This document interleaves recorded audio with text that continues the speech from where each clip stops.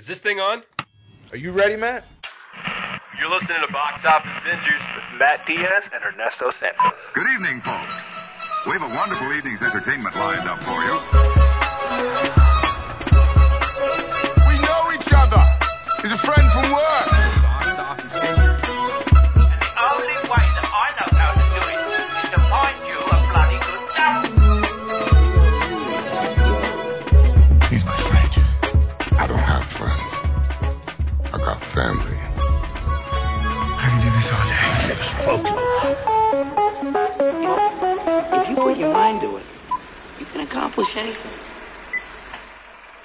Welcome, everyone, to another episode of Box Office Bingers. Matthew, I believe we have a great show this week because we're not reviewing a film and we have a very special guest. So tell the people, what are we watching and who are we watching it with? well, I don't think we watched it with this person, but we all watched it at the same time. In spirit together. In spirit, yes, we did, yeah.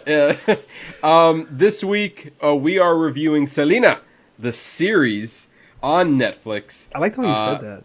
Thank you. Get the Hispanic in me. You have to say it that way. You did. I don't know why, but that was in the moment. It definitely wasn't planned.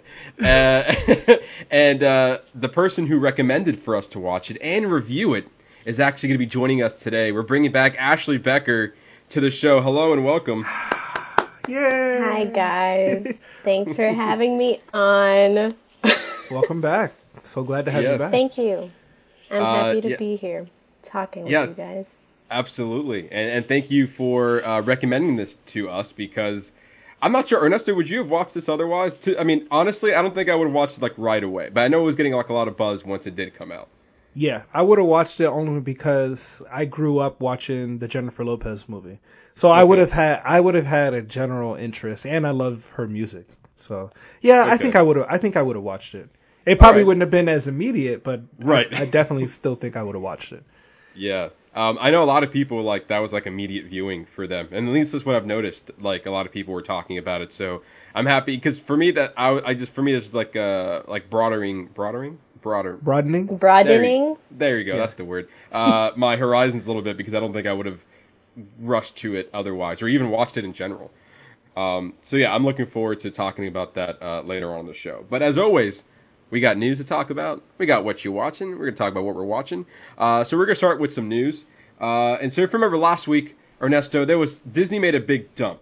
They did like a big news dump. Just a little news dump that kind of took over the internet and took over our entire it was so much news that we had a whole bonus episode that we released just to talk about the matter. We had a whole roundtable. We brought all of our friends together that are very versatile in the conversation.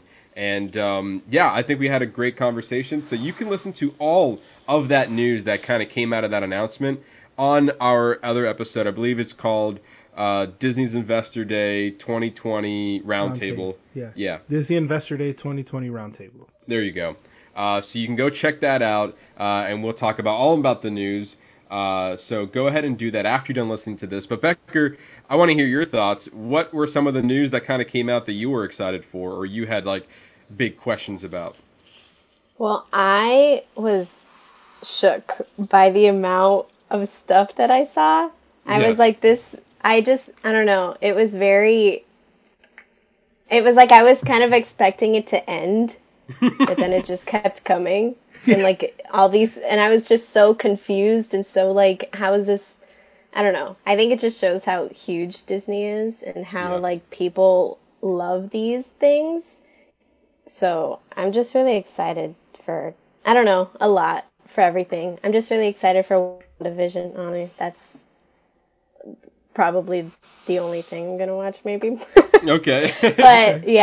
but I'm excited. I don't know. For a lot. We'll see if I watch anything else, but okay. Yeah. But WandaVision's on the top of your list for sure. Yes, I love Wanda a lot. So okay. Yeah. She's one of the most powerful beings. She's one of the most powerful beings in the MCU. Honestly, that's one of the main reasons why. But no, I don't know, I love her and I love Elizabeth Olsen, so yeah. Yeah, I think it's gonna be a crazy show. And what's weird is that to follow up on that news, Marvel Studios, and this was like days later. This was like from the time I was recording. This was 2 days ago. Actually, no, it was yesterday, just a day ago. That Marvel made yet another announcement. That they had so many new shows they announced. I guess they missed one, Ernesto, because they talked about, or they announced another show coming to Disney Plus called Marvel Legends, which it's a new series that revisits some of the most iconic moments from the MCU, one character at a time. And so they're kicking it off with WandaVision. The first 2 episodes, they're kicking off with Wanda and Vision, two separate episodes. The first 2 episodes will start streaming January 8th, and then WandaVision, the series, comes out or starts streaming on January 15th, so about a week later. So I think it's interesting that they're doing like these. These sounds like they're shorts, Ernesto. Yeah. Is it supposed to be like a character recap of some sort? I think what this is, it's like maybe we're getting the moments in between the moments. All related to the MCU, but it's still in canon with the movie universe. Right. Yeah. Do you remember those Marvel one-shots that came with the Blu-rays? Yeah.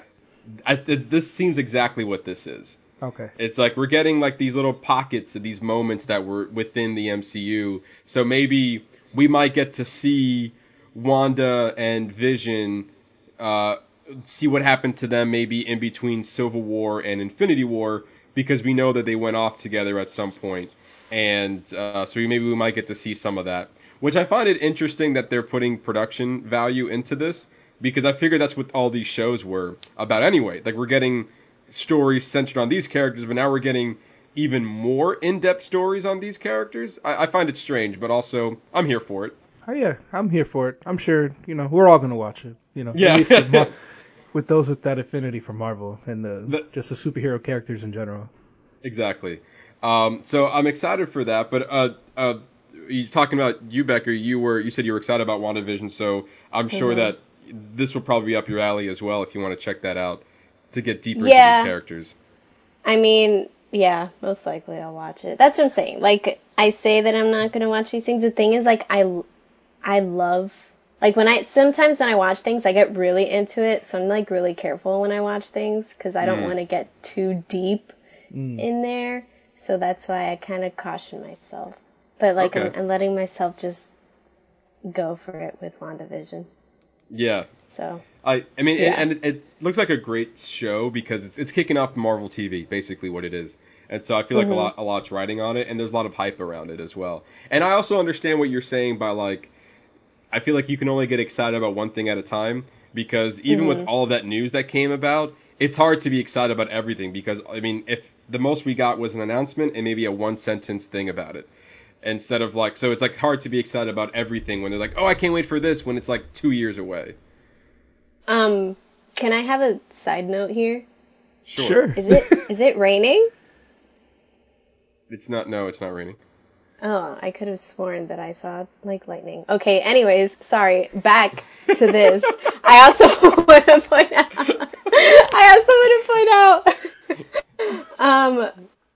out, Loki! Yes. Yeah. I almost forgot about Tom Hiddleston. my favorite, yes.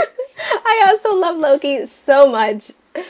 So I'm very excited for that too. But like you said, like, it's so hard to be excited about everything and, like, to, like, keep everything in mind, and it's, oh, I'm gonna watch this, and then it's gonna be this, and then it's this, and it's like overload. So that's why. But I do remember when I saw when Disney was like, oh, we're doing all of these things. Loki was the main thing that I was like, oh my gosh, yes, this is exactly what I need in my life. More Tom Hiddleston as Loki. It's probably, you were just talking about thunder and lightning. That's probably where it came from. It's his brother. He heard you. He heard you, yeah. But yeah, so Disney Plus is coming out. So with all those announcements that they released and they announced, it comes to no surprise that Disney Plus also announced that they'll be raising their monthly pricing by $1. So instead of $6.99 a month, it's going to be $7.99 a month, and it's going to start in March of 2021. Now, Becquer, I know you have a strong dislike when streaming services jump in price. So is this like a big one for you? I'm not sure that you have Disney Plus. Am I right? I don't. I have a friend's account. There you go. Yes, but $1 isn't that bad, honestly. Okay. For like when you raise the price, because usually when streaming services do raise the price, it's kind of like $3 or $4 or $5. Like I remember whenever Netflix does it, it's not $1. So that's why I mean I don't generally like it, but I feel like with everything that Disney is releasing, with all this stuff that they just talked about, I guess it makes sense. And $1 isn't that bad. So I'm okay with that. Okay. But I generally don't like when streaming services do raise their prices, because I don't get it. Yeah, I don't think anybody does. Yeah, Ernesto, what about you? Does this deter you from Disney Plus, or after everything they announced, like, I can do $1? Yeah, but it's like, oh, okay. Because then they drop all the news, and then they go, oh, we're going to give you all this, but by the way, we have to charge you $1 more. It's like, yeah. All right, well, you got me. Yeah.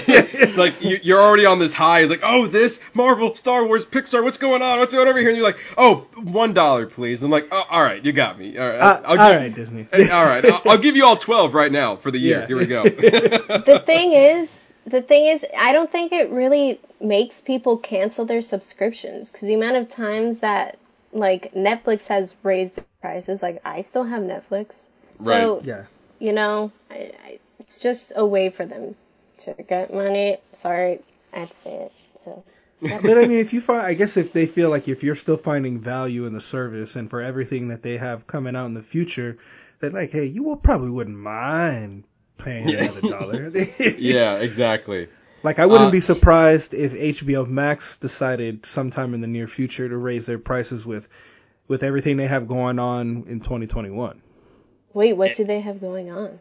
Well, if you missed the news there, but they're dropping all of their 2021 movies that are going to be in the theaters. Okay. Yeah, I saw that. I thought they were doing something else. Okay. No, that is it. That is it. That's the big. Yeah. That's okay. That's a big deal. It's a big deal, but also HBO Max is already one of the most expensive streaming services starting out. Like, I think if you start out with Netflix without getting like 4K options or whatever, it's like $12.99. But like HBO and HBO Max, their starting price is $15. Yeah. So so that they're already on the high end. I wouldn't be surprised if they bump it up to like say 16. But I mean, that's still a lot of money. Oh, you know. Yeah. If it starts climbing, then it's gonna be like, all right, I know you guys got a lot on there, but let's pump the brakes on the jacking the price up a little. Like, look, I'm trying to keep up with all of these. I got Hulu, I got Amazon, I got Netflix to worry about. I mean, I don't got to worry about you too. Well, that's what everybody's complaining about now, is that the whole thing that was appealing to everybody going to streaming services is that they're not as expensive as cable. Like, but now they're just as expensive as cable. But I guess but it depends on which ones you have. Like, right. If you love it, then a lot, as most people do who can afford it, they have almost all of them, or they have access to somebody who has all of them. You know, right. So yeah, of course it's going to be just as expensive, but you could be selective. You could be like, well, I only want to watch Disney Plus and Netflix. Like, I'll just find everything on there. Like, that'll be more than enough.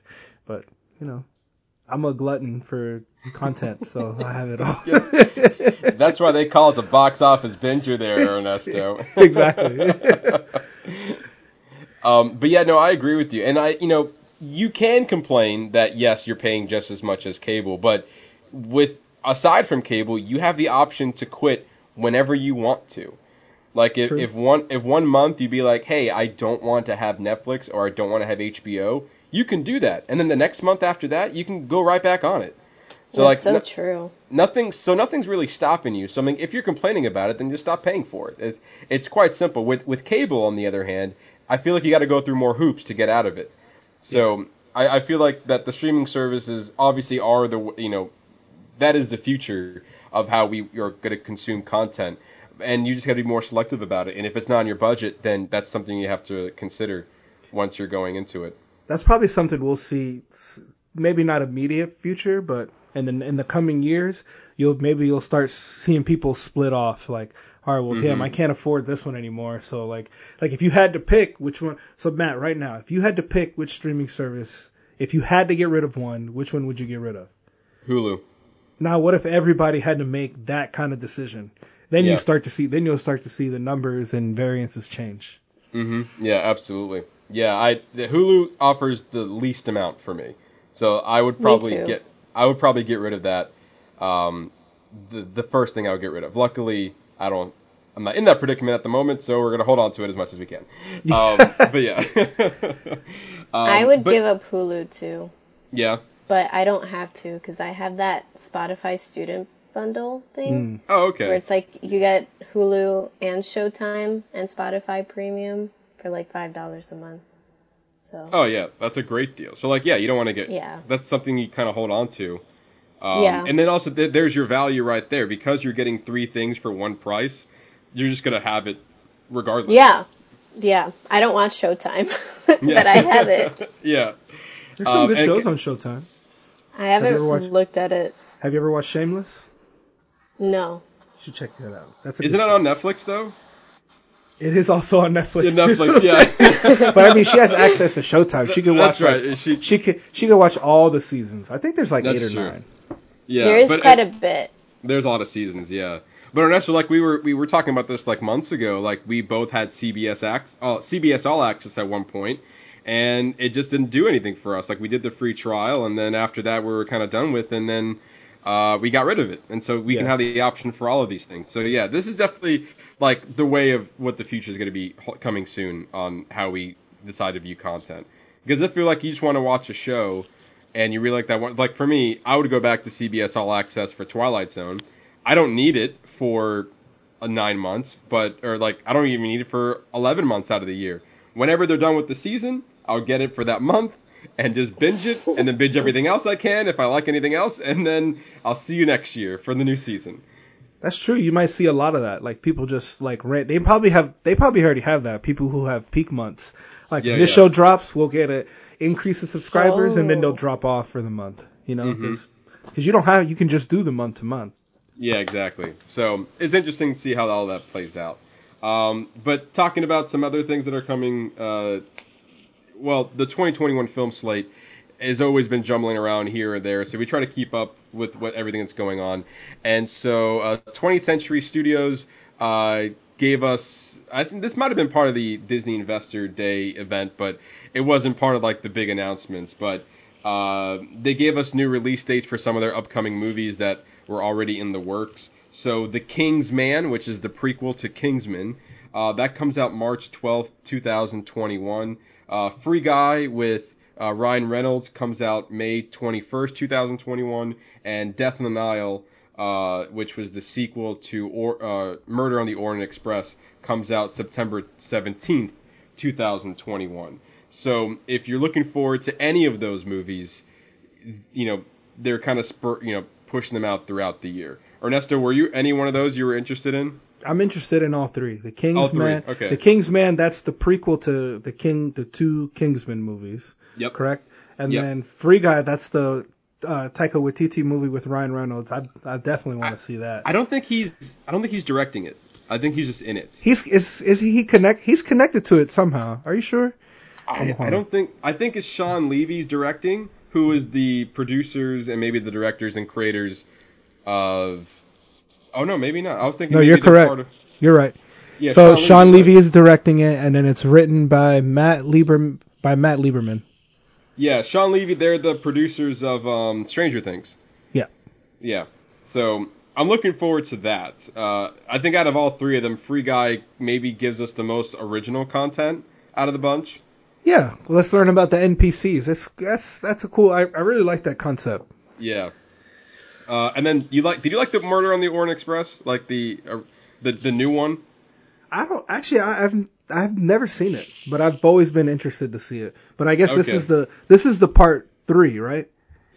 Part 2. Part 2. Then, but isn't there one more? I feel like it's a. I mean, I'm sure there is at some point. Becquer, what about you? Any of these titles that are you excited for? Or are you just like, nah?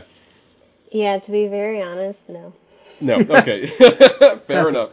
That's all right. And then top of more release dates that were given, Warner Brothers gave us a release date for their upcoming Mortal Kombat film.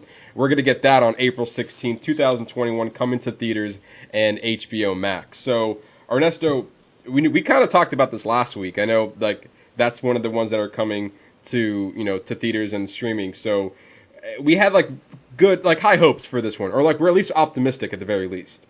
Yeah, well, like I said, like I liked the first one, even though it's kind of cheesy, and the second one is like so bad that it's good. Yeah. So either way, like I've always loved the Mortal Kombat game, so either way, I'm down to check this one out. Okay, and like I don't think they're, and I could be wrong. I don't even know a director or casting announcements or anything like that. Doesn't matter. I don't think it does. I'm gonna watch it either way. We have a release date. That's what we need to know. I don't think I've seen all of any of those movies. Just strap in. They're bad. They're bad good. Yeah. I'm not sure if I even want to watch them. I'll watch the new one, but that's it. But you do. But maybe I do. I don't know. I've seen like bits and pieces of one of them. It was on TV. I'm like, what is this? And then like they said like a common phrase. I'm like, is this Mortal Kombat? Ooh, this is rough. Yeah. But yeah. So anyway, anyone's looking forward to that. April 16th is when you can tune into HBO Max or go to theaters and watch it. And the last bit of news to come out is that Naomi Ackie, who you might have seen her in The Rise of Skywalker. If you watch the series The End of the Effing Worlds on Netflix, you can catch that. You can see her performance there. I believe she's in season 2. But Naomi Ackie will play Whitney Houston in the upcoming biopic I Wanna Dance with Somebody with photograph director Stella Meggy, I believe her name is. And she is set to direct the film. I've seen Photograph. I believe it's Issa Rae and you Lakeith talked about Steinfeld. that. Yeah, I did. Yeah. And that was a good movie. So I think she is capable of doing like a good biopic. What I don't know is enough about Naomi Akkie's performances between the two roles that she can carry, the powerhouse that is Whitney Houston, right? That's saying the least. And I mean, what a story. I mean, I don't know all of it, but I know, just bits and pieces and things that you've heard in the news. Like, it's gonna be if they do it right, it's gonna be a powerful film. Yeah, I think so, and I think directing wise she can do it, but I haven't seen enough from Naomi to really see like if she can like hold her weight on that. I've never seen her sing or acting or anything along those lines of like singing wise, so I think this would be an interesting movie. It's not like the reception that we get when we see like Respect with Jennifer Hudson. I was just thinking about that. Yeah, about Aretha Franklin. Yeah, when you see that, it's like, oh yeah, she's gonna be great in that you already know exactly. This one, I'm like, oh okay, I'm intrigued, but I'm put my little reserve on that. We'll see. I gotta see that trailer first. Yeah. She doesn't have to sing herself. She can lip sync. Yeah, and it can be Whitney. In a lot of biopics in the past, not all of them sing. I think some of them try to. Didn't this guy, the one who did Elton John? Rocket Man? Elton John, didn't he sing? Yeah. He sang Taron Egerton. Didn't he sing some of the material? I think he sang he did. All of it, yeah. I mean, but not all of them do. But like for instance, Jennifer Lopez, when she did Selena, she had to lip sync the movie. Oh, she did. Yeah, I didn't know that. She did. She didn't sing. Even though she is a professional singer, but Selena has a very distinct sound though, so I guess I can understand that. And then that's the point I'm trying to make. Like typically with all these other, like with the exception of Taron Egerton, I know that he could sing based on his performance from the animated movie Sing. Like he did a really good job, and so like we knew he can do that. So maybe that helped him get the role of Elton John in Rocket Man. But like I haven't seen anything from her to like really give that gravitas. So that's my only reserve. But I'm not questioning the decision. I just need to see more from it. And then is it going to be is it going to be the complete story, or like are they going to age her, because she looks really young. She's very young. Yeah, I think you're right. Let's find out. I'm not sure if there's any story about that let's see. Let's see. The joyous, emotional, and heartbreaking celebration of the life of and music of Whitney Houston, the greatest female R&B pop vocalist of all time, tracking her journey through obscurity to musical superstardom. So, yes. Maybe. Okay. Maybe. Well, we'll see. I'm sure it's gonna be something. It'll be really bad if they don't do it justice. Right. And just looking into this, Ernesto, the writer, mind you, his name is Anthony McCartan. He's had some great movies behind his belt as well. Did you ever see The Two Popes on Netflix? No. You watched that, didn't you? I did, and it was pretty good. And he wrote that. He wrote the screenplay for Bohemian Rhapsody with Rami Malek as Freddie Mercury. He wrote The Darkest Hour with Gary Oldman, and he wrote The Theory of Everything with Freddie Redmond as Stephen Hawking. So he has a lot of Oscars under his belt here, like Oscar contention biopics throughout the year. So they definitely got a good behind the scenes crew, at least writing, directing. So correct. I think I got some more faith into the story now. Same. Yeah. I have a question for you, Matt. Sure. What did you think when they cast Rami Malek as Freddie Mercury, even though he'd done Mr. Robot, where he's pretty much just monotone in a hoodie? Well, what did you think of him portraying Freddie Mercury? I thought before it came out. Before it came out, I don't think I had much of anything to think about it. I knew that he was I knew he was a good actor. I knew that much. So I knew that he could transcend himself to do something else. When I finally saw the movie, do I think his performance was like over the top and it deserved an Oscar? Questionable. I'm not saying that it didn't deserve one, but I'm not saying that it did either. So I'm kind of on the fence on that, because I liked his performance. I didn't just think it was like amazing, like Oscar worthy, but that's just me. Okay, no, because I was just wondering, because I feel like for him it's kind of the same situation as Naomi Aki. Yeah. In saying that you haven't seen a lot in the sense of like singing and how she would be able to portray Whitney Houston. So I just feel like it was very similar with Rami. Yeah, I think you're right on that as well. So they could surprise us. The one high thing I do remember from Bohemian Rhapsody is that they did one thing they did really well was like how they did how they portrayed the musical numbers. Like when they show them on stage for the Feed the World at the end, like that was like an epic performance at the end of the film. But maybe there'll be some of that, because we'll get to see some of Whitney's performances or whatever they try to however they try to reenact it. I think it'll be good. Yeah, I think you're right. And then also like even the photograph, the director there, she like all that movie was very like maybe reserved, like it felt like very personal. So I think that we could also maybe see a more personal story there as well. So there's a lot to expect, and so I don't know when it's going to come out. I'm not sure if there's any type of release date or anything like that, but we have casting, so that's a start at the very least. Yeah, I think it says, they're just in pre-production, so maybe in the next 2 years we'll probably see this. Yeah. Anyway, there we go. That's all the news we have for you guys this week. So now we're going to dive into what you're watching. So, Becquer, or Ashley, you're Becquer to me. You're not, I call you Becquer too. I call you Becquer, yeah. I'm just going to call you by your last name. We're not going to try to sugarcoat it here. But yeah, so we're going to start. Yeah, we know who you're talking to. You, Becquer. What have you been watching?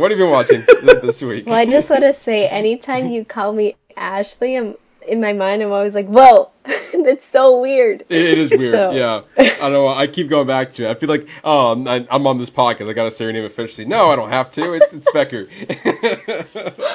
Okay. What have you been watching? What I've been watching is I decided to take a chance on the Great British Bake Off. Mm-hmm. And I fell in love with it. I think it is like the best like competition show ever because they're all so nice. They're not like competitive and they help each other, and I cry in every episode. Because I get so sad when people get like eliminated. And so the most recent season was the only time the person that I wanted to win from like the first episode actually wins. Okay. So I'm very proud of myself for guessing that. But I'm also very happy it was like that person because I was like I cried in like the season finale. Or like when he won. So I was like, yes, this is exactly what I wanted. I cried like every episode. I had a friend call me and he was like, hello, and I was like, hello. And he's like, what's wrong? And I was like, I'm watching the Great British Bake Off. He's like, why are you crying? But then I explained that the show is so wholesome. So I get really sad when they leave. And so yeah, I'm all caught up with the Great British Bake Off because it's amazing. I suggest you watch it if you haven't seen it. Yeah, Becquer, every time, so as you know, because you're a big supporter of our Instagram page at boxoffice_bingers, every Sunday, we put out to the crowd and we're like, what have you been watching this weekend? We want to know to see maybe I want to know everyone else is watching, maybe we can spark an interest in whatever the case may be. And for the last, I don't know, month or so, it's always been the Great British Bake Off. I'm like, what is this show? And then I looked it up one day and I'm like, there's 8 seasons. No wonder why she's always watching this show. And then I look on Netflix and there's multiple versions of this show. I'm looking at the Great British Bake Off Masterclass, the beginnings, the holidays edition. There's a whole thing of it. So what is this show like fully about? Is it just a baking competition show? It is, but it's about they're not professional bakers and they're not allowed to be either. I checked out the application and it says that you can't be a professional baker. Like you can't, it's like you're an at-home amateur baker, but you're really good at it. So it's like they get the best bakers in, I guess, all of the UK, and so they just bake for 10 weeks in a white tent. And they get, so they have like this, they have like 3 different bakes that they have to do. And then the middle one is like, well, the third one is like the hardest one. It's the showstopper, obviously. The middle one is the technical, so like you don't know what you're gonna do, and they give them like super vague instructions on how to bake it, and they like get a name, and it's something like they've never heard of before most of the time. And then it's like they rank them based on the bake, but they don't know who baked it. The judges do, and then the beginning is just like something small that they usually do. But yeah, it's like a bunch of home bakers. I believe there's 12. Oh wow, I forgot. 10 or 12 people in the tent, and then one gets eliminated every week. And those 3 rounds are in each episode? Yes. Yeah, okay. And it's always based on that episode, like that weekend, if they get eliminated or not. Like, it's not based on, like, the cumulative, how they've done. It's based on, like, what you did this weekend on these 3 specific bakes. Like, you could have gotten Star Baker last week and then get eliminated this week if you did really bad. Oh, I see. Yeah. But it's really good. I love it so much. And you said it was wholesome, so like no one's yelling at each other. Are there drama? There's no drama? No, they become best friends. I like follow them on Instagram and they're all like best friends and they all like hang out and they all like do social distancing hikes together. It is the cutest thing. That's why it's so wholesome. They all become best friends. Not only do they become best friends with the season that they're in, but they become best friends with like everyone else who's been on the show. And they're all so supportive of each other. It's insane. That's why I love it. I think all American shows should be like that too. It's just so wholesome. And even like the hosts, like the contestants will be like crying. They're like, oh, I can't do this. And then the hosts will like run over and they're like, you can do this. Like, I believe in you. So, yeah. Feel inspired. Yeah. Like to help them feel better and tell them like, yes, you can do this. So, But I now, love it. Are they all bakers now? Like after the show, could they become a professional baker? They become very successful after the show. I don't know if I told you this, but the winner of the show, their prize is a cake stand and flowers. Oh, that's their prize. They don't, and just like the recognition of being the winner, but they become so successful afterwards. I believe I can't remember what season, but there was this one lady who won, and she went off to have her own TV show, well, multiple TV shows, her own, a lot of them do their own dessert books, or like recipe books, or cookbooks, or whatever. Mm-hmm. Obviously for pastries and desserts and stuff that they do, because they bake. And she did the Queen's 90th birthday cake. Oh, wow. Wow. So they do become very successful, even though like the show doesn't, give them any money or anything, or even like any deals. It's just like you get this recognition and people are like, oh my gosh. I think the show is really, really big over there. And so whenever people win, it's like, or whenever people are on the show, everyone like goes crazy. And like they want to see them bake and do stuff. So they do get really successful. Like if you follow them on Instagram, you'll see that they have like their own books or their own shows, or they go on, they're like guests on shows. So it's really good. Like doing their own baking. It sounds like that they're just getting recognition that will get them to other places that they need to go to. Yeah. Yeah. It's just it's interesting. Yeah. I love it. I know we spent a lot of time talking about it, but... No, you can spend as much time as you want to talk about it. Yeah. It don't matter. But yeah, it makes me cry. My friend was like... Sorry, go. No, I was going to say that we got to tell this show to Jacqueline, who we had on the show before, because she loves the drama in reality series shows, and so maybe this could get her into a different type of reality TV, because this is essentially what it is. Yeah. No, but she likes, but I think she likes the drama, man. No, I know she likes the drama. I know that. But I hope she knows that drama on reality TV is fake. I'm sure she does. I'm pretty sure she does. She does, yeah. I'm pretty sure she does. She just loves it. But maybe he's like, hey, look at some wholesome reality TV. Yeah, there you go.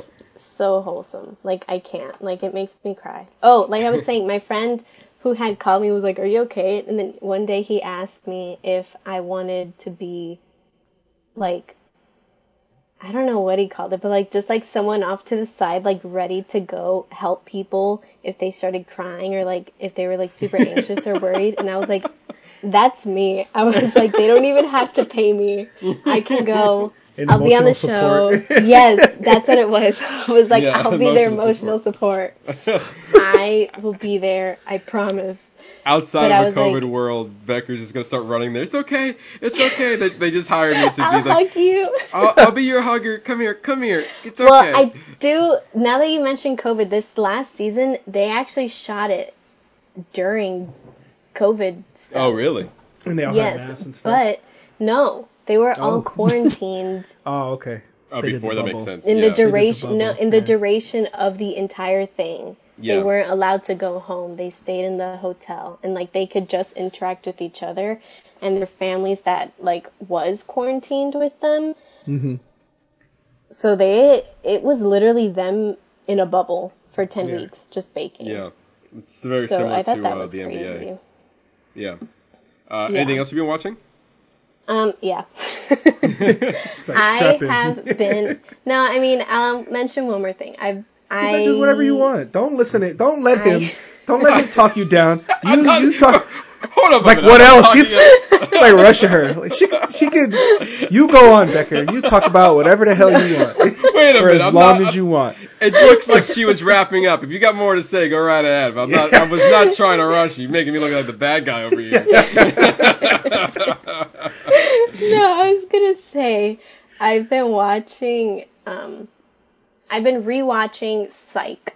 Have you heard about it? It's a show. Oh, yeah. Yeah, James on O'Day, USA, Julia Hill. yeah. That's great. Yeah, this is my third time watching it. Obviously, in like the course of I don't know how long, I first watched this show, I think in like the beginning of high school.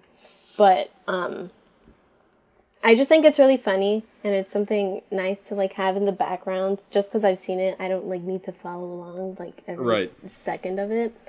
But I think it's hilarious, so I recommend anyone looking for a funny show to watch that. But, okay, I've also been watching a bunch of Dylan O'Brien movies. Just specifically Dylan O'Brien, like going through his it wasn't repertoire. on purpose, but I saw The Maze Runner again, and I hadn't seen The Death Cure. I had seen Scorched Trials and the first one, but I was like, you know what? I'm going to watch The Death Cure because I was like really sad about Dylan O'Brien's injury. And I was like, no, I can't watch it because I had first seen Dylan O'Brien on Teen Wolf when it was like still on TV, on MTV. Mm-hmm. I used to go over a friend's house. I remember it was like on a weeknight because I would go over her house after school and like we would watch it together. Because it would come out. It was like the time when we didn't have streaming services, and it would come out on cable TV. We had to watch it at a specific time with commercials. So. Oh my God, the horror. Right? My nieces don't know what commercials are in between shows. I was Are like, you serious? Really? I'm dead serious. They don't know. You say the word, and they're like, I don't know what you're talking about. Like one day, I complimented my niece's hair, and I was like, wow, you look like one of those girls in the L'Oreal commercial. And she was like, in a what? And I was like, in one of those like shampoo commercials. She's like, I don't know what you're talking about. And I was like, oh my gosh! You mean the YouTube ads? That You mean the one I watched for 5 seconds? Yeah. Yeah. So, anyways, I saw the Scorched Trials, Death Cure, the third Maze Runner movie, and I cried like a baby. So, yeah, I love Dylan O'Brien ever since Teen Wolf, Styles Forever. So, Did you enjoy the trilogy as a whole? Because I really liked the first one. Yes, I saw that you said that you were like, oh, the sequels not so much, which I disagree. Okay. I think the sequels are really good. They're not bad. Opinion. They're not bad. Yeah, I think the first one was just, for me, it was a better story with the little. I think it gave you like a little cliffhanger at the end, right, of the first one, if I'm not mistaken. That kind of. I wouldn't say it was much of a cliffhanger. It just seems like they were finally leaving. Yeah, the maze. Yeah. It seemed like they were going on to bigger and better things when in fact they were not. Right. Very hopeful. Got worse. It got worse. It did get worse, like much, much worse. But at least the cliffhanger, I feel like they definitely left a cliffhanger on the third one, where like Thomas Dylan O'Brien like looks at the cure. And it's like he's the cure. When in the movie did change some stuff from the books because they are books. In the books, there is no cure, which in the movies, like Thomas is the cure. I would have liked to have seen that there. I think they definitely needed Thomas to be the cure in the movie to do everything that they did, but I would have liked in the movie that there was no cure as well, only because I think it would have shown in like a more impactful way that obviously what Wicked was doing was wrong, experimenting and torturing children to find a cure, definitely wrong. But like if there was no cure, Teresa was like, I thought I was doing the right thing and I'd totally do it again. I love torturing people to find a cure for the rest of humanity. I think it. Go ahead. No, and I think it would. I just wish in the movie she had that realization. She was like, oh shoot, I'm a really bad person, that I decided to take these people against their will and do terrible things to them, thinking it was for the greater good. I would have liked to like seen that realization like on her face, like, oh, I actually chose the wrong decision. So yeah. But that seems like a really big plot point to change. Like it's like that seems like a really big thing from the books to change to the movie. That's kind of bothersome. It is big. It is big. Like the fact that there like is no cure, and then in the movie there is first of all, to find a cure for that flare disease is huge, because it's like killing everyone. Yeah, but right. I think they needed it.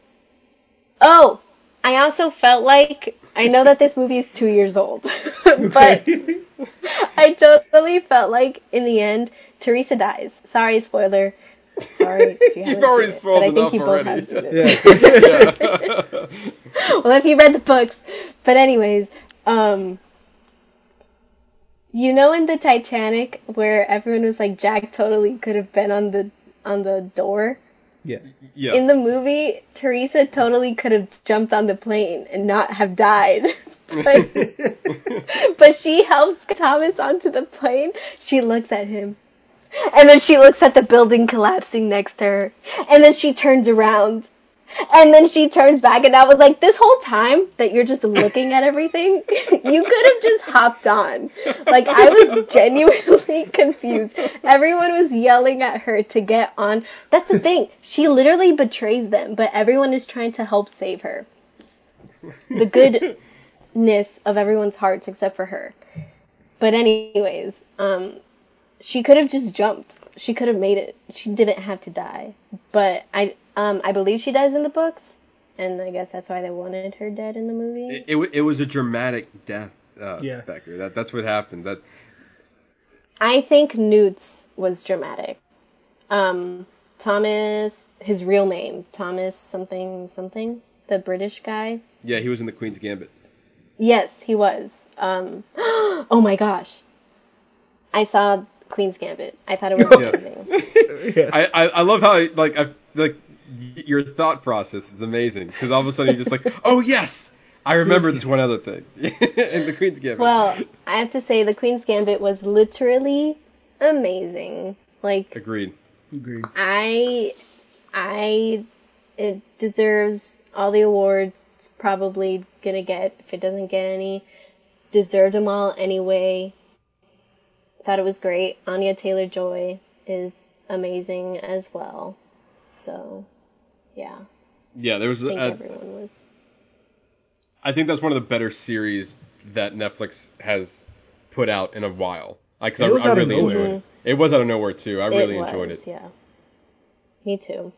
And I never thought I would like a show mainly about chess. Yeah. So I still don't understand chess, but it was fun to watch. Yeah, exactly. And that's the big thing about that show. You don't need to understand it, but you enjoyed it regardless. And that's the beauty of it.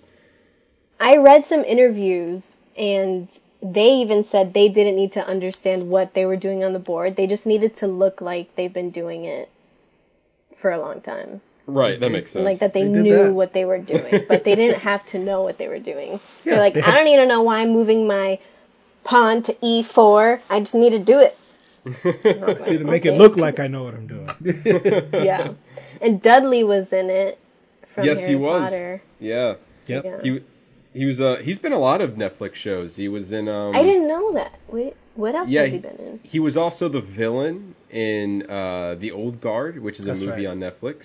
And I think he played a small role in something else that I'm having a hard time remembering, but it was also on Netflix. So he's been going around a little. Oh no, that's right. He was in that Coen Brothers movie that has a really long name in it. It's like a western and it's a series of shorts, and he was in that too. The Ballad of Buster Scruggs or something That's like it. that. That's the one. Yeah. And he had like a small part in those series of shorts. So I think he's definitely found a good home in Netflix. So he's getting more exposure than some of the other the cast of Harry Potter. Well, I think Emma Watson is pretty up there. Oh yeah, no, she Yeah. definitely, yeah, For no, sure. I'm not saying like the other ones that maybe had a bigger role, but like I think he might be doing more than what Ron is doing at the moment. I could be wrong on I that as don't well. think he's doing anything. Yeah, Honestly. so. But I think he's yeah. just. I know that I believe he just had a kid. Oh, okay. So So he's I focused think on his he's family. just taking it. Yeah, I think he's just taking it. Chill. He has that Harry Potter money. He doesn't need to do anything. Yeah, that's true. That's true. Anything else you got? No, that's all for me. All right. Thanks for letting me talk. That's the whole reason why we brought you on here, is to talk. If you didn't do that, then this would be a very quiet show. Yeah. True. Ernesto, what you got? So Matt, I finished The Undoing. Yes, finally. So yeah, the ending was garbage. I'm sorry. And we'll put a spoiler disclaimer for it. Becker, do you mind if we spoil the show a little bit? No, I'm not even sure what it is. So it's The Undoing. Great. So it's The Undoing with Hugh Grant, Noah Jupe, Donald Sutherland, and Nicole Kidman. It's basically like it's basically, see, off rip, it's like, wow, it's got some great actors in there. Yeah. Everything is great up until the very, very end. Right. Like, so everybody suspects the husband of it. But then, like, we go through this whole rigmarole of him not being it, just for him to be the killer at the end. Like, I felt like you could have literally taken the story in a whole different direction.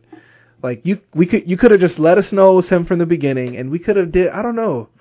I felt like we could have done more to make it more appealing. It was a huge letdown. Yeah. Like, what would have been intense is to see that death scene, like, in the second or third episode. And then maybe we know, the audience knows that he's the killer, but then maybe it's about, like, him trying to deceive everybody. Like, they literally could have taken the show in a whole other direction. That would have been 10 times better. Yeah, I absolutely agree with you on that. And I really want to talk about it last week with you. I know I finished it before, but yeah, it just feels underwhelming. And like I told you last week, Megan just got up and said, "Well, that was a 6 hours I'm not going to get back," because you just have there's so many better endings that you came in your head about, like you decided that this was it, and you're also going through this process of like who actually killed this woman, and the show did a great job of getting us to this point, to make us think, and like all these different theories, to go back around to be like, oh no, it was the dad, it was the guy you think it is this whole time. It's like, oh, well, that's anticlimactic a little bit. It really was. That's exactly what it was. But yeah, it was bad. What was your best? Well, who did you think it was? Because I had an idea who I thought it was. If it wasn't the dad, I thought it was the son. The son, okay. Because when he came out with the hammer, I was like, oh, well, maybe it was the son. Maybe he kind of has that same kind of lying, sociopathic tendencies that his dad showed when he was younger. But instead of him, it came out a little bit older because he saw them flirting with each other, but he still wanted to protect his dad, and that's why he grabbed it. That's why he used it, and then he just told them that he washed it. And he washed it to hide the evidence. I honestly thought it was the best friend of Nicole Kidman. Oh, okay. The lawyer, because even Megan called it. It was all written on the walls there, and even there was a line that Hugh Grant said. That he's like, "Has there been any other women that you slept with?" And he was like, "Just one other."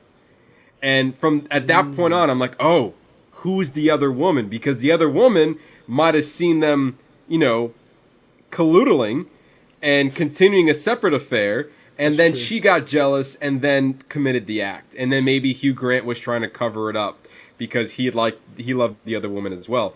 And it was like everything was there. And then like Nicole Kidman was going to her, that like, hey, I have these thoughts and feelings about, my husband, and then she was getting insider information that she ended up telling the other lawyer because they were best friends. It was all there, Ernesto. It was all there, and they didn't do anything with it. What would have been better is if they would have kept the direction they did, but at the end, somehow maybe he would rush at them in anger, and I would have just liked for them to light him up, like cops from both sides just blowing holes in him. It's like, good, that's what he deserves. But you don't understand, Becquer. They showed like how he killed his lover, and it was that scene was really intense. Yeah, like you literally see him like they show the camera up at him, and he just back, like no expression on his face, just watching him. Why did he kill her? That's a good question. I think he's just because he was a psycho. So psychopath? He's a psycho. Yeah, he was a psychopath. But it was only that, I think, because they had already had a baby together. He had a baby with this woman out of wedlock. Wasn't they? Didn't they break? He was breaking it off. That's what it was. Right. He was gonna break it off, and then she got mad and she came at him with it, and he's like, "You gonna fucking hit me?" And he grabbed it out of her hand, and he's like, "You're not." He's like, "You're not gonna leave." And then he smacks her head against the cement wall like several times, and then when he hits her on the ground, and he goes. No, that's what it was. He hit her against the wall first, and then he went to walk away, and he goes, "You're never going to leave. Or you're never going to leave me," or whatever. And so then when he goes to walk out, she grabs a mallet, and then she charges at him. He grabs it out of her hand, and then he smacks her to the ground, and then he gets on top of her, and then bashes her brains in, and then goes home, and goes home to lay down with his wife. Yeah, like as if nothing happened. Then he left the next morning. Yeah.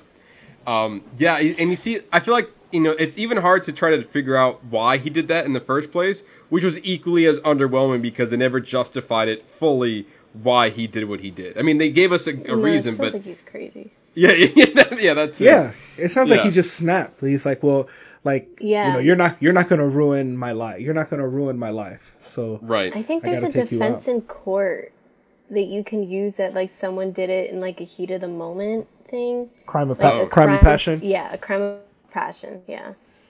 Wow. Yeah. Either way, a little underwhelming for otherwise good show, I think. Great build-up, terrible execution. Yeah, absolutely.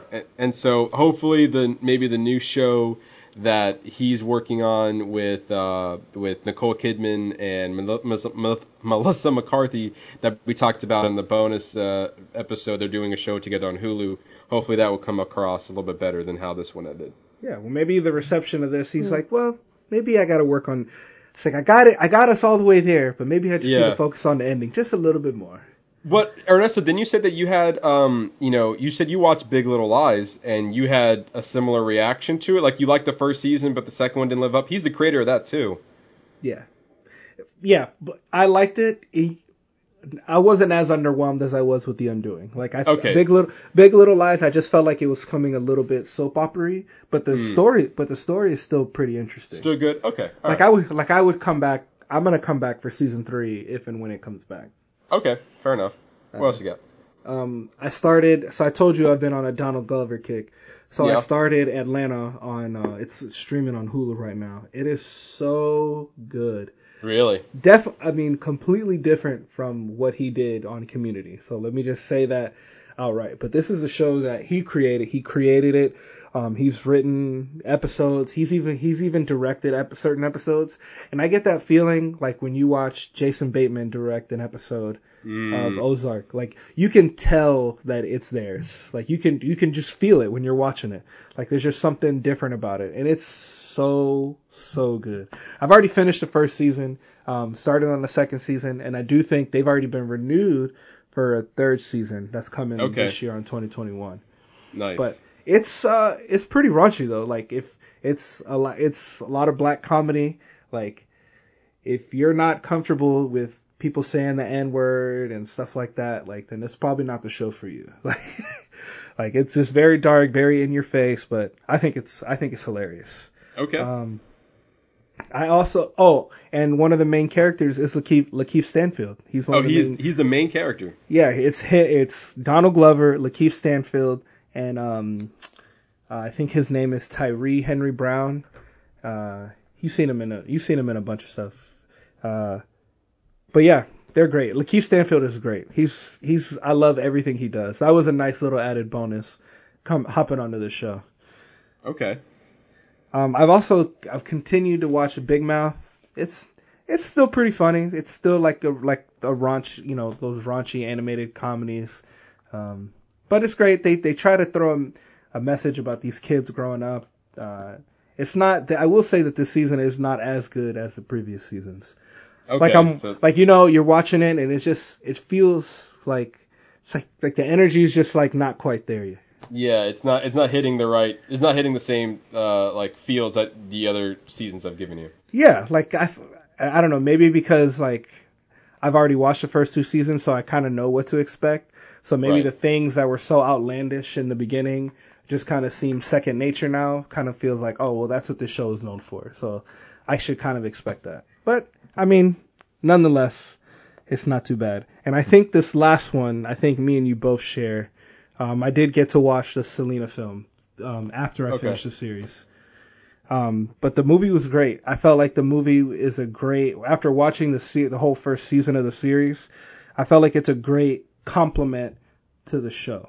Because it doesn't, like, you watch both things and you get different parts of the story. You get a little bit of this, you get some of the big pieces, but I mean, the movie is basically about her love with Chris and how that came about, and then obviously leading up to her death. Right. Ashley, you had something? I did have something. There's gonna be a part 2 coming to the series, so. Well, there kind of has to be. Yeah, it kind of. Well, no, there is. It's already all shot too, but.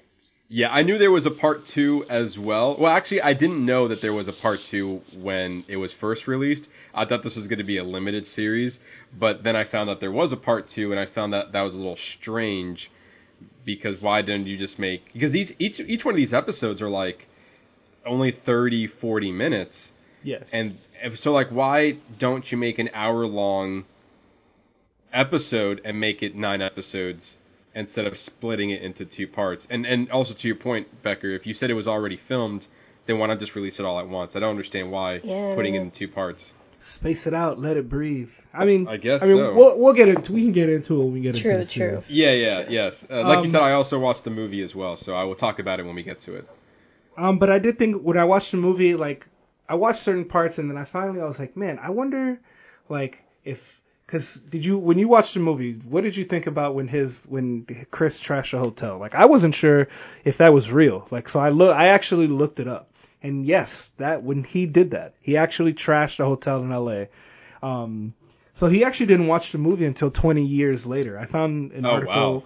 Yeah, I found an article from the Huffington Post saying that he finally watched the movie 20 years later. That when the movie premiered, he was there, but he watched it with his eyes closed. So the article it was his. Sorry. No, go ahead. Like, it's his life on there too, and wife on there, and it wasn't long. They didn't wait too long after she passed away to do that movie. So he must have been hurting. She died in 95. Yeah, she died in 95. Yeah, they came out in 97. And the movie came out in 97. Oh wow, that's really. quick. I don't think he could. Like, that hurts. I don't know. Like, obviously that's not Selena and the movie, like, actually her, but it's someone portraying her, and it's like she's gone.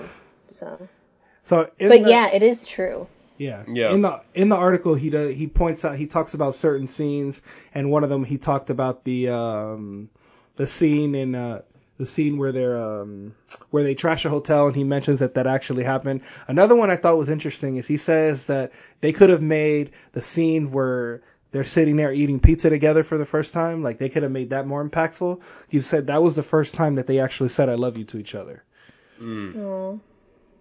So I thought that was kind of interesting. But the movie was great. I still love the movie with Jennifer Lopez. That's other than the series, that's all I got, Matt. Okay. So like I'll talk about the movie when we talk about the series. But just as a quick tease there, Ernesto, as of right now, and I feel like this might be a very unpopular opinion, but I like the series a little bit more than I like the movie. But we'll get in. I will second you on that, Matt. Okay, all right. I can see where you're coming from. Yeah. So yes and no. I do agree with you, but I also don't agree with you. Okay, all right. We'll get into it when we talk about Selena. Exactly. Yes. Yeah. Just a little tease there. So, what I've been watching was, so Ernesto, do you remember when I did those virtual online screenings a while back ago? Like I participated in one of them. Well, not only did I participate in one this week since we last recorded, I participated in two. Oh. Yeah. So one of the newer releases that just came out is a movie called Songbird. It's produced by Michael Bay, and it stars Becquer. I think you're a fan of this person. I could be wrong, absolutely wrong. But I think it's KJ Apa, who is oh yeah, from Riverdale. From Riverdale, he plays Archie from Riverdale, and then also Sophia Carson, who plays she's in the Disney like from Channel the Descendants. Movies. Yes, yeah. Yeah, my nieces love Descendants. Sophia Carson, that's her name, right? And so yeah. So those two star in it, and I'm going to read you the bio, and here it is. In 2024, a pandemic ravages the world and its cities, centering on a handful of people as they navigate the obstacles currently hindering society. Disease, martial law, quarantine, vigilantes. This is basically a movie that takes place 4 years later, and COVID is still a thing. They're calling this, because there have been different strains throughout the year, COVID-23. So obviously we are familiar with COVID-19. This is COVID-23. And to make a long story short, this is not a movie we need to see right now. This is when you're in the midst of a pandemic, the last thing you want to see is a movie about how it gets worse in the next couple of years. Does it is it too real? Or does it say that we become like this utopian, dystopian kind of society? Yes. Or is it not? Yes to both of your questions. Yes, it's a little too real, and yes, it does present a kind of a little dystopia, futuristic dystopia. It's only 4 years later, but we're still dealing with it. Like, I thought there were some interesting aspects about it. One of them was that they have people what's called that are immune to it, and they're called munies. And that's the same in the Maze Runner. Yeah. Oh, that's right. And so I guess there's some cues there. Craig Robinson is a person who leads a delivery service, and they have people on bikes and who are immune to the virus, and they're gonna go around and ship packages to everybody. And they have like these chambers that is attached to all these different houses, and you put the box in it. It does UV ray like the box, and then cleans it off, and then the other person's gonna open the door on the other side, and then they can have the package. I thought that was pretty cool. But overall, it was just a movie that like there was no hope at the end of it. It was just like a grim like future. It's like, well, I don't want to watch a movie about a grim future. That's just like from where we already are right now. And people are still quarantined, and if you catch the virus while you're in quarantine, then you put into these different zones, like these quarantine zones that like felt like it was different camps that people hated to go to. I don't know. It felt like if you're gonna make a movie about that right now, especially like this movie was made during the pandemic. On top of that. So there are some aspects into it where some of these actors, they never physically share a scene together, face to face. So like this was definitely a COVID safe movie as far as behind the scene goes, because I'm sure most of these actors are just acting by themselves and they're talking to nothing, and then they're just using editing to put all this stuff together. But at the same time, it just seemed like they also threw in a love story in there, and there was also a side story that had nothing to do with the main plot, but they kind of forced it in there toward the end, and I don't know, it just wasn't, like, I checked out about halfway through. I'm like, alright, I see where we're going with this, and I'm not a fan. You said it was a Michael Bay film? He produced it. Oh, okay. I was wondering Yeah. if you saw any scenes from Transformers or the island repackaged in there again. Yeah. The director. A Decepticon. You know what? If they threw Transformers in there, it would have been a way better movie. I've been like, Optimus Prime, wait a minute, what are you doing in here? Optimus Prime, wear a mask. I was like, yes, that's a story I can get behind.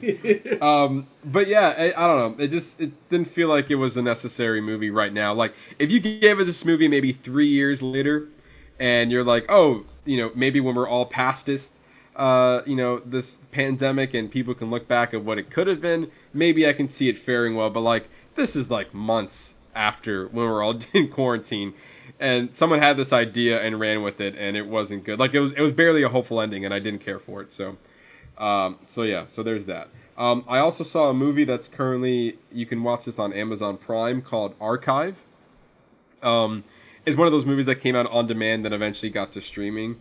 I couldn't tell you who's in it because they're not notable actors, but the movie, nothing bad about it. I just don't know anyone's name. If I say it, I don't think either one of you will remember. Actually, no, I'm sorry. I take that back. You might know this guy. He plays, his name is Theo James, and I do, from Divergent. There you go. Yes, the main love interest from Divergent. So my apologies to Theo James, the one person you might know. But yeah, he was in it, and he's basically he's a scientist or maybe an engineer or sorts, and he's like his job got sanctioned him over to Japan, and he's building like these robots, and then he's trying to he has in this not too distant future, there's technology where you can hold the consciousness of a loved one or someone who had passed away 2 years after their death. And so he is trying to build a robot that can hold the consciousness of his deceased wife and then last longer than 2 years. Interesting. So that's the premise. I don't want to give anything else away. It says it takes place during the year 2038, if that makes anything. There were some plot lines that were, again, not needed for this movie, but ultimately it was intriguing enough to see this kind of play out. So it's available on Amazon Prime if you're interested there. I also saw, I'm kind of diving into the Christmas movies right now. Mm-hmm. And there was one Christmas classic I've never seen before, and I don't know if you guys have seen it either. Love Actually. Have you seen those? It's been a long time. Yeah. I watched it for the first time What did this you year. think? I don't understand the hype around this movie. I don't understand the hype either, but I think it's really good. Yeah, I mean, I like it. It's fine, but when you like every year, when you like, oh, whip out the Christmas movies, like, oh man, I can't wait to watch Love Actually, I don't see it. But isn't it? It's like a. It's not a Christmas movie. It's just set during Christmas time. I don't watch Love Actually. The first time I saw Love Actually was not during Christmas time.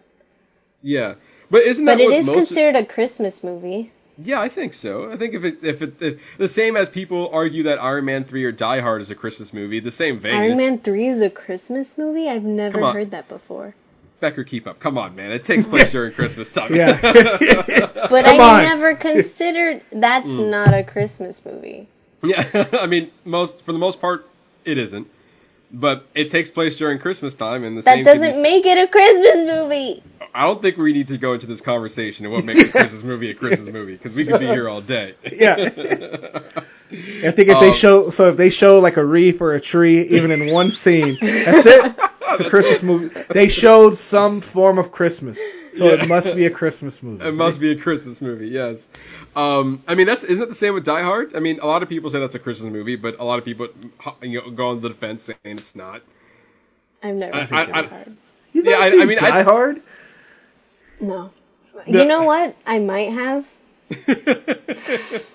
don't know. Yeah, I mean, yeah, I think it's. I don't know, I'm not going to get into the debate. It's Love Actually apparently is considered as a Christmas movie. It does take place during Christmas time. But I think there's actually even a lead up to it. It's like certain days till Christmas. I think it even has it in the dialogue. Okay. It is considered a Christmas movie. I watch it whenever, but yeah, I think I just didn't care for it ultimately. I just I liked it. I like that iconic moment from Rick Grimes with the postcards or like the cue cards that he has, and he keeps bringing it down. Like that's the iconic scene, which I guess it's nice in the movie, but like it's very similar to maybe this is the movie that kind of started it, but like Valentine's Day and New Year's Eve and Mother's Day. Those came out before Love Actually? No, those came out after. Those came out after. Oh, yeah. But like it's all the same story where like here's a holiday and all these different stories are taking place and you're following all these different characters and then you later find out that they're somehow connected in some way, shape, or form, or they know each other, or one person knows this person, and yeah, it's the same thing. I just don't see the big hype because I watched it because of the hype. I'm like, there's a lot of Christmas classics I've never seen before, and so I wanted to watch it, and I didn't understand why this was considered a classic Christmas movie. So there's that. And then last night, the last movie that I saw was called Greenland with Gerard Butler, and this was supposed to come out early this year, but it got delayed, obviously. So it has a release date of December 18th, and it's going to be available on demand and in theaters. And that's the second virtual screening or online screening that I took part of, and it was actually really good. If you like disaster movies, like 2012, if that's like your jam, it's essentially the same thing, just a different disaster. In this case, it's a comic, like a extinction level comet that's coming to destroy humanity, like a natural disaster. And they follow Gerard Butler and his family to try to survive it. That's pretty much the gist of it. And I thought it was pretty good. I was engaged from beginning to end. And it's just like your average, thriller, suspense, is he going to make it out of the situation movie. So if you like any of those, then this is the movie for you, because I think it's pretty good. I think it rivals. I mean, for me, I really enjoyed 2012. I don't know about you, Ernesto, but I like 2012. So yeah, it was a good one. So if you like that, I think you'll like Greenland. And it has Gerard Butler in it, and he's like, I don't know, I feel like he's up there with Liam Neeson, where just like put him in a random action movie about something, and he's gonna do the best job he can with it. Yeah, agreed. Yeah, it's pretty much what he is. But anyway, that's all I've been watching with the Selena series and the movie as well. So anyway, let's dive into it. Let's talk about this series. Becquer, you were the person to say, hey, you guys should review this, and now we're doing it because of you. So let's get into it. What did you think of Selena the series? I really liked it. There was a lot of things, I guess, that I didn't know about her, and like her, I guess because part one is mostly about like her pre-fame, pretty much, like to her peak. So, I didn't know a lot about her childhood, and like that, I didn't realize that, her dad, or their dad was the one that was like, let's do this band. But not like, oh, you guys should do a band. He was like, let's do this. So, like, he was the one that, like, pushed them to be where they got to be. So I didn't know that. I genuinely did not know that she just did not speak Spanish at all. And that she sung, phonetically. Like, she learned how to sing phonetically in Spanish.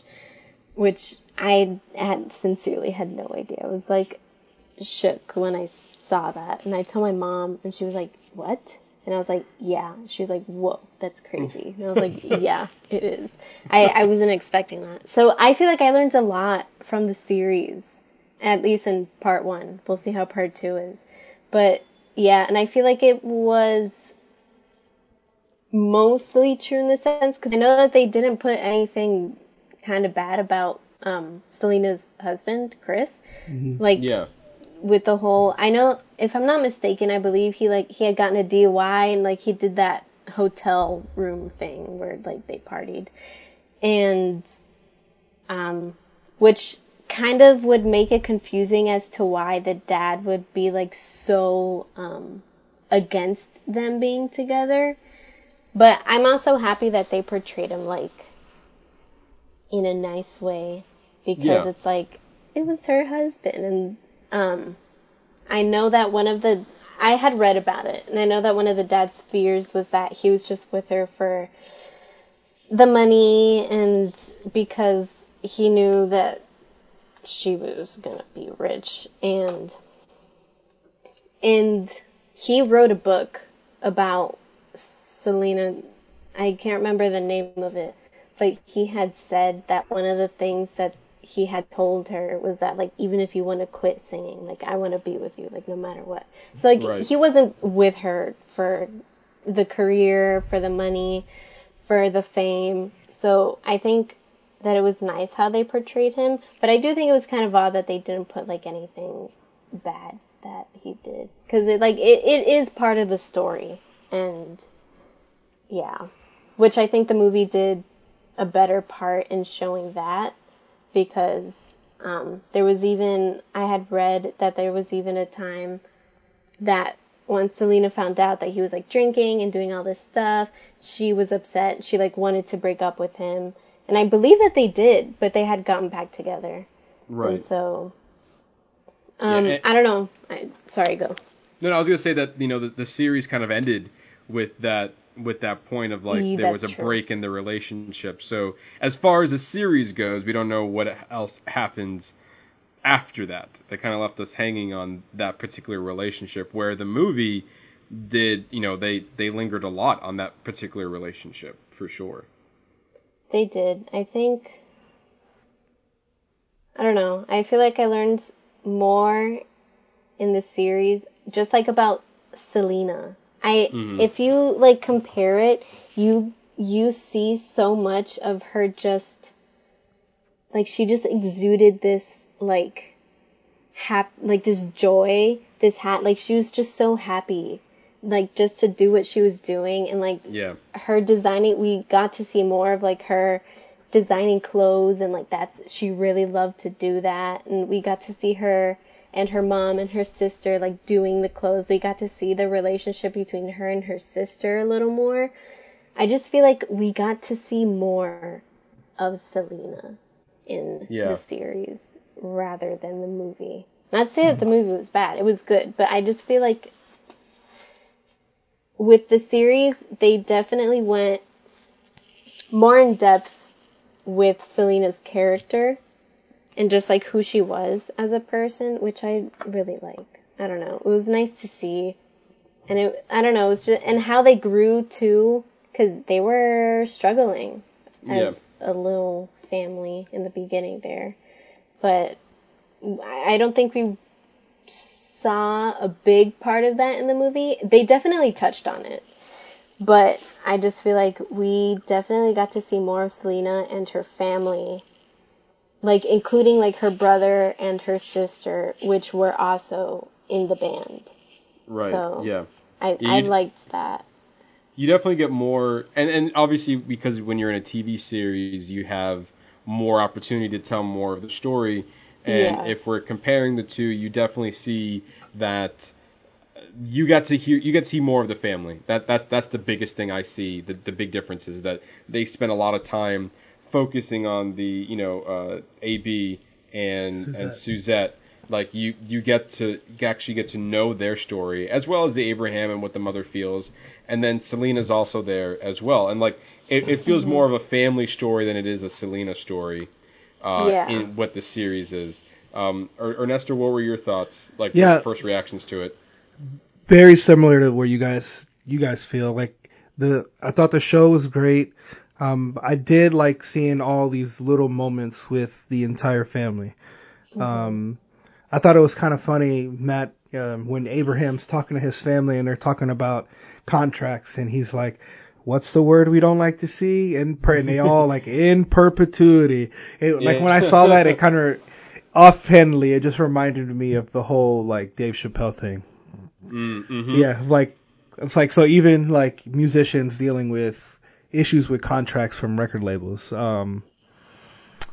Yeah, the series, I liked hearing the backstory of some of the songs. I thought that was really cool to see to go through the motion to see how they actually were able to craft and come up with some of the songs that they did, that it wasn't just like, oh, here's our next song, here's our next song. Mm-hmm. Like, really focusing on AB and, like, the struggles he went through to try to come up with a lot of these songs, and seeing Suzette, struggling with being a female drummer because it wasn't a thing for females to do. Common. Yeah. And then you get that moment where she's outside of the concert, and in the build up you think this girl is excited to go see Selena, but really she's excited to go see Suzette as a drummer. And then, you get that moment where Suzette gives her the drumsticks, she passes on her passion to her. And I feel like that was the moment in her life that she wanted to show us, like, when she felt it was okay for her to be a drummer. Like, that, maybe that's when she became into, like, full acceptance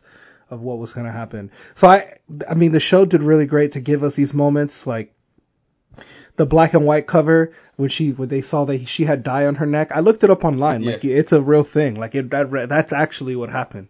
She dyed her hair the day of the shoot, and you can see the dye on her neck in the album cover. Right. We get the introduction. So, Matt, a question for you. Did you see the series first, or did you see the movie first? I saw the series first. I actually saw the movie earlier today. So, at the end, when they introduced Yolanda, what did you think? What was your initial perception of her when she was first introduced, when you were introduced to her in the series at the very end? Did you know who she was?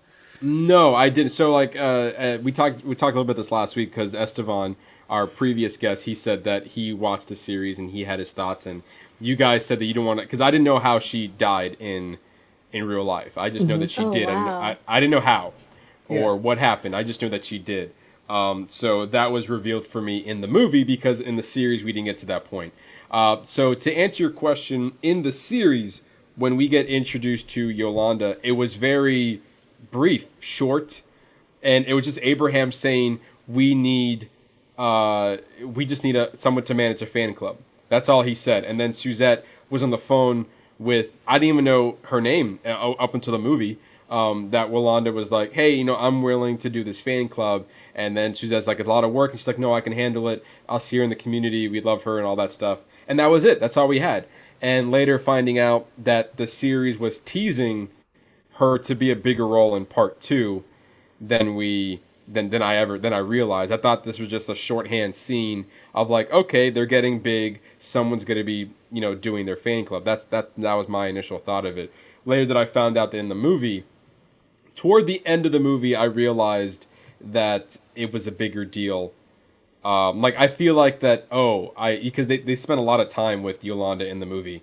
So I felt like that, okay, something's odd that's happening. I feel like that she has something to do with Selena's death, and sure enough, which I did not know into the movie, that she was the one that actually killed her. So that was kind of, for me anyway, it was kind of shocking to see that that's how she unfortunately passed away. So it's not that I don't like the movie better. It's kind of hard for me to compare them, because if you think about, like, I watched the movie almost pretty much when it came out, and prior to, I had previously listened to Selena's music, so I was somewhat invested. So when that movie came out, it was very intense. Like, everybody watched it. It was very sad. People would cry when they watched it, because we didn't have the series. So I like the series more, only because you're getting way more backstory into her life. Like, the movie's long. The movie's 2 hours long, but but you feel like watching it now, and after watching the series, I feel like, man, I feel like I feel like there's so much left out of the story. Like, we're only getting like a snippet of the story, but back then you didn't have this other prior knowledge. You know what I mean? So I guess maybe now that the series is out, maybe the film kind of doesn't hold up as much, especially if part 2 comes out and they basically tell the rest. They're going to tell a longer form rest of the story.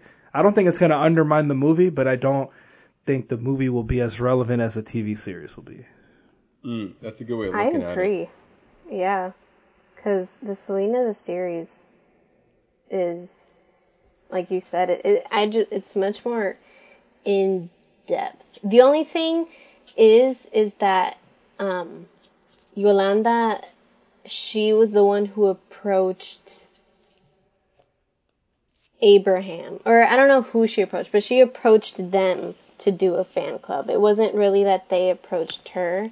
So. Well, I'm not sure if the series solidified either or.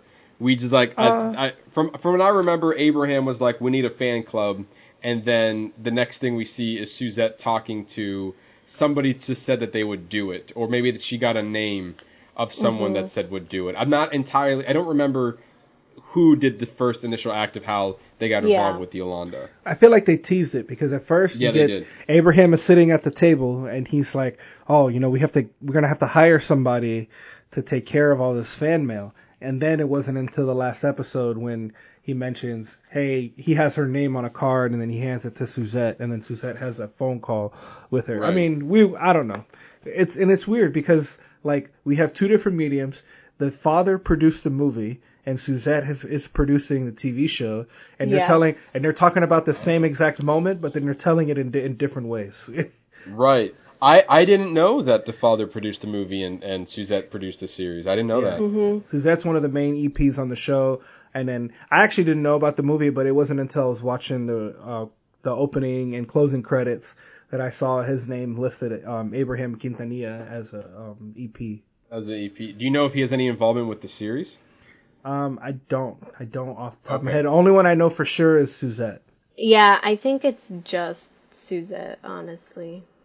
Okay. And so obviously she's... No, sorry, continue, Matt. It was like she was getting a more... It makes sense why it feels like we're getting a more personal story with the series, because obviously Suzette was there and got to see those intimate moments of maybe you can tell that she wanted to be, a fashion... Like, we got a lot more about fashion than I ever knew. And designer than I ever knew. She did all of her own clothes. Yeah. Like, all of her iconic outfits. Like, she did that. And I think there was a good episode. Abraham Jr. was an executive producer on the series. So I think AB. So AB. So both the brother and the sister. Yeah. I didn't know that AB was involved. I knew that Suzette was. I'm just looking at the IMDb real quick, and I don't see Abraham's involvement, but I do see Suzette and AB. So there you go. I think there was a really good episode where they were like doing the photo shoot, and she was like Selena was very excited about like getting involved in the what she was gonna wear. Mm-hmm. Right, for like, it was just a photo shoot, album cover, music video, it was for stuff. The album cover. Yeah, album That's cover. Right. And like I felt like they did a really good job of showcasing how she kind of got underwhelmed or like realized of like how much control she wasn't going to have when that was like the big thing she was focused on, more so than actually producing the music, where AB was more focused on that part. Yeah, I don't know if that part was true because I looked it up. And I read that, obviously don't know which is true, but I read that Selena was actually the one who suggested that outfit. And that the dad was the one who didn't want it because it was like a tube top bralette type of thing. Yeah. And and he didn't want, I think like her stomach was showing, and I don't know if it's true or not, but apparently she was the one that wanted it, like she was the one that was okay with it, and Abraham wasn't. Don't know if it's true, but that's what I read. Okay. Yeah. I think overall, like, I just felt like, maybe because I watched the series first, and Ernesto, I think you made a good point that the movie was made 2 years after she, it was made 2 years after she died. Yeah, 2 years after she died. It was released 2 years after she died. So that means they started shooting like almost like right after. Yeah. Like right after she died, they must have They must have wrote the script right after she died. It had to have been almost immediately. Then they had to cast, and then you take about 3 to 6 months to shoot, and the rest of the time to edit. So yeah, you figure 2 years. That's about right. That's crazy. Almost immediately. And I don't know what the reception was back then of like, did they figure it was too soon, or they, you know, since the father, you know, produced it, like he wanted to have that immediate, like, I want, you know, people not to forget, like, the money, exactly. So. Yeah, capitalizing on the death, unfortunately. And I know a lot of, like, bad things were said about the father, like the real life, you know, Abraham. But in the movie and in the series, as we now learn that it was produced by different members of the family, it almost feel like that both versions showcase that he was stern and stubborn, but also there was a heart in there. And he was all about doing the best for his family. Correct. And I feel like both mediums, the movie and the show, did a good job of showcasing that he was doing what he did for the family and less for personal gain, but also maybe both. Yeah, I would have to agree with you. I just felt like the movie obviously showed him in a little bit more adult and darker light, where I felt as the show, and being that it's rated TV PG, like I get where Estevan was telling us last week when he said it's kind of had like a Hallmark feel to it. Right. Like which had a Hallmark feel? Like the series. The series. Okay. Because it was just very, you know, it's very light, like everything, I don't know, it just felt very happy. It felt like a very happy telling of the story. Even when there were serious things going on, like, I don't know, if Abraham felt like the Spanish TV dad who just happened to, that's kind of the vibe I got from him. Not to take away from it, but it was, I felt like they're telling the story, but in a much more lighthearted fashion. Yeah. And also, it didn't, like, I feel like the movie focused a lot about the relationship, where the series didn't. I feel like not yet. That's true. That's fair. That's true. Like, to some credit for the series and between the movie, like, there was, we don't have the whole story yet. So I feel like, I think I made like a bookmark in my head of like where I know the story, like where the series left off. And I think there was still about maybe an hour to 50 minutes left in the movie that the show left off on. Yeah. Well, I feel like the show is almost like, at least part 1 is almost like a semi-prequel to the movie. Because it's like we get a lot more of the before the movie. And like before Selena's, when she's, you know, getting up there, getting pretty famous. But I do feel like the movie is more from the father. I feel like it's more from the father's point of the view. Because the opening scene of the movie is about his performance with the Dinos, and they're getting turned away from that one place, and then they get kicked out. They get kicked out of that other bar. But like, you don't hear about that. You don't hear about that in the TV series. So like, why is that in a story about your daughter? Why is the opening scene? No, for real. Why is the opening scene you singing with 3 other guys when that could have clearly been told in a flashback? Or even in passing, you know, he mentions it to her when he's singing to her when they're playing, and he's like, "Oh, I remember I got kicked out of." Like, you literally could have just told us that right now, and I didn't need to see you. Like, why do I need the production of seeing you perform at those 2 places?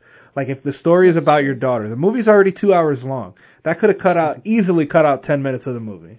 Well, the movie started off with Jennifer Lopez singing. I think the opening number was like one of the famous songs. Oh, I think you're right. But then it immediately cuts to that. It's them in the dressing room. And she's like getting ready. But it's also with the dad and the mom. And they're like saying bye to her. Obviously, them opening the curtains and then her at the Astrodome in the carriage. Right. Yeah, and she's just like waving. But I do have to say, I feel like the opening scene in the series is much more impactful than the opening scene in the movie. I got major goosebumps in the series. Also, it's Selena's actual voice, and in both of them. But like hearing her and hearing that song is just like, I don't know. It's like I'm at a loss for words because it's a beautiful song and she's amazing in it. Not Selena, not Christian, but yeah, like singing, obviously. Yeah, and I think both the movie and the series decided to start off that way, kind of starting at a career high point for Selena, and then going back into like her roots. I think because Ernesto, like kind of going back around this again, that because we're getting more of the story, when I look at the movie, I feel like I'm missing a few beats.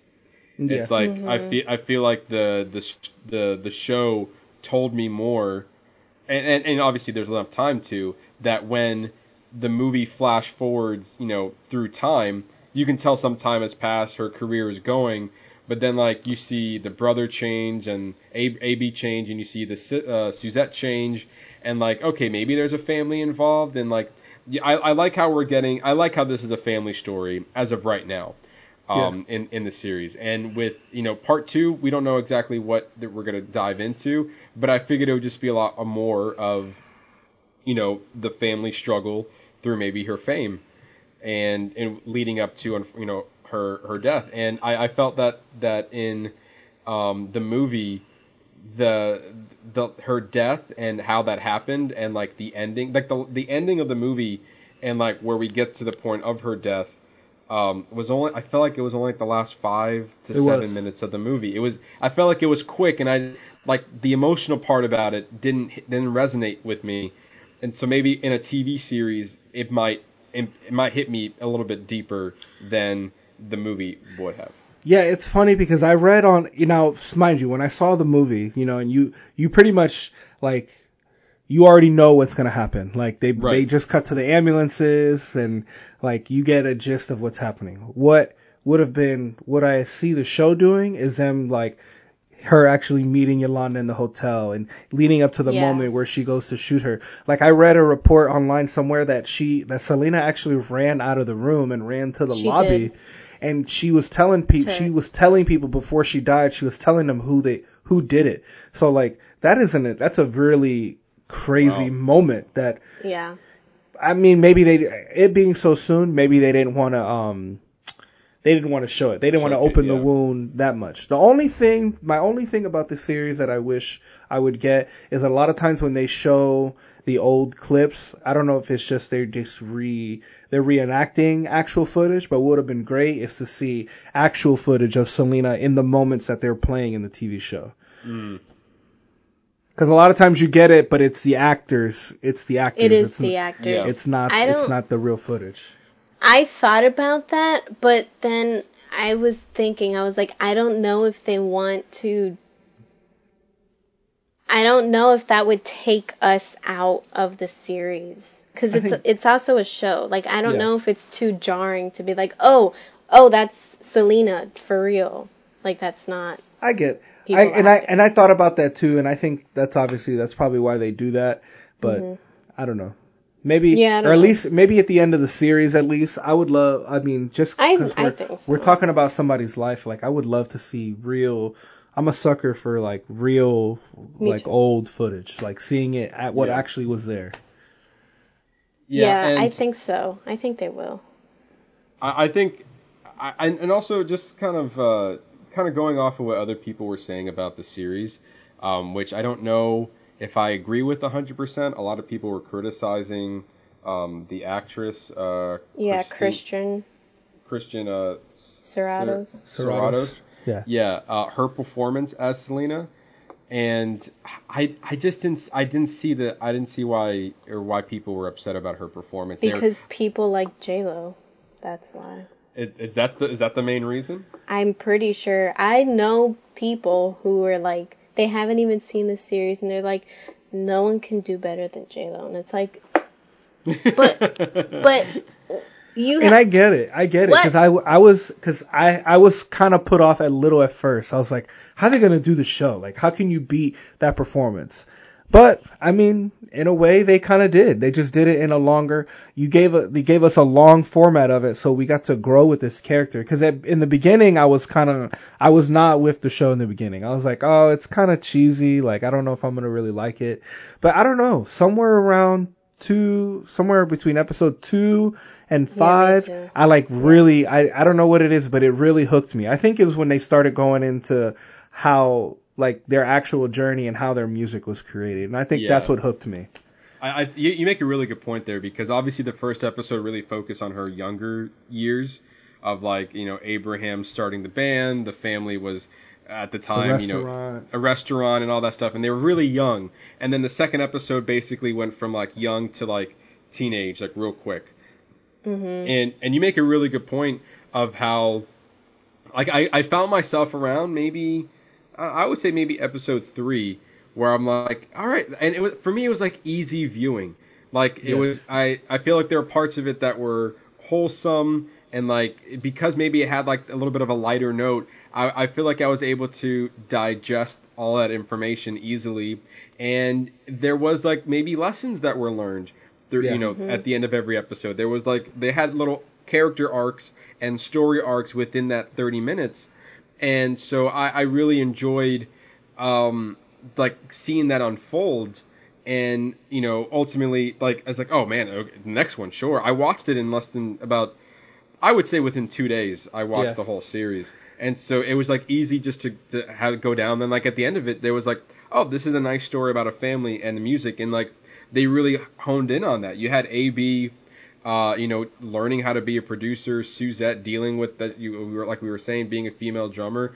We were even getting stories of, like, the opening act, their band, like the two guys with the one with the long hair. Like, they showcased, like, this is a whole community that they're building, not just the one singer. Maybe, and for me, I didn't grow up listening to her music. I'm very separated from this story, and I'm just looking at it as, you know, what I see on the screen. So I appreciate getting, like, a well-rounded story than maybe focusing on the person that everyone's here to see. Yeah. I kind of felt like I was watching, like, an ABC family drama. That's exactly what I felt like. Like one of those, like, you know, I've never, the teenage one, I don't know, there's so many on there, I don't know the names. So separated by birth, I don't know. Switched at birth. Switched at, see, I didn't even get the name right.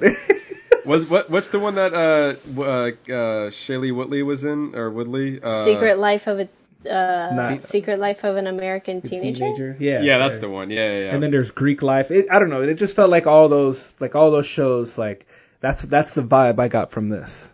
Not in a bad way. Yeah. I agree. In the first episode, I was like, oh no. But then after that, oh no. But then after that, I was like, oh, this is really nice. I got, like, I don't know. I feel like I learned a lot more about the family and about Selena. I don't know. Agreed. I really liked it. And even with, like, I don't know, the songwriting and we got to see how A.B., honestly, like, how he struggled in the beginning, and he was like, oh gosh, I need to write songs, I need to find bandmates, I need to do all this stuff, and he's doing a lot of work. All while trying to have a family of his own. And we got to see some of that too. We didn't get in the movie. We didn't even get his wife. I didn't even know he had a family. His children. Well, that's the thing. And then what's weird is that Selena in the movie is like, oh, Chris and I are thinking of having kids after the tour. And she's like, oh my gosh, I'm going to be a grandmother. And it's like, but you already are a grandmother. I thought the same thing when she said that. I was like, isn't she already a grandma? Or maybe even a one-handed line like, oh, I get to be a grandma again. Like, you know, that would have been nice. Like, oh, another grandchild. Yay! Yeah, there you go. Perfect line that could have been used. Also, a lot of people were complaining, like, you know, we were saying the Hallmark feel, ABC Family feel. Like, they were saying it was low budget. And even Esteban said it felt like a low budget production. But I get the way that I feel about it is that it echoes the family lifestyle. They were living off of a low budget. At least they tried to anyway, even though when they didn't have to. Yeah. Like they did it throughout this. They showcased it throughout the series. That like I loved when Abraham and AB were standing in front of a trash can, and he's like, "You gotta get those pineapple cans." He's like, "I gotta go in there." Peach cans. Yeah, you have to get the peach cans. He's like, I think we're getting lights. We are getting lights. They're free. They're free. We have to go get them.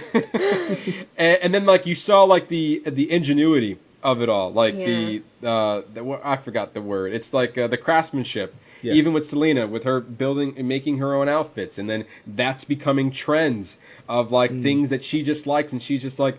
Even there's a line when they went shopping. He's like, "Hey, remember that you only can buy on TV bedazzled machine? Yeah. Now you can buy it in the stores. And they're available now." And then they just bought one because they could. And you see her fashion, her interest in fashion growing. And you also see a lot of other things that grow. So I mean, I think maybe in part 2 we might see the production value get upped because her fame, and her status is gonna get elevated, maybe. Maybe. But maybe.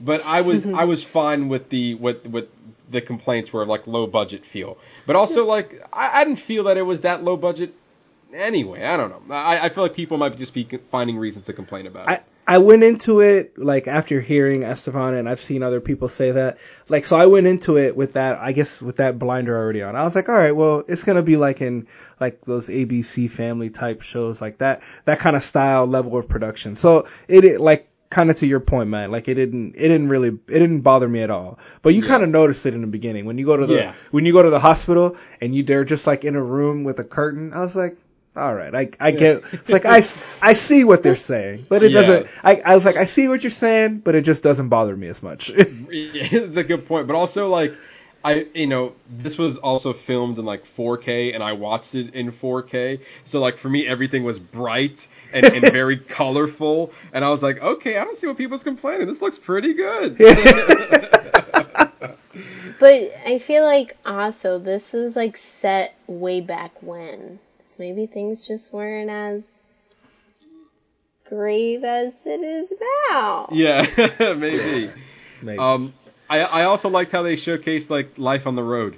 Like you can see the struggles of them on Big Bertha. On Big Bertha.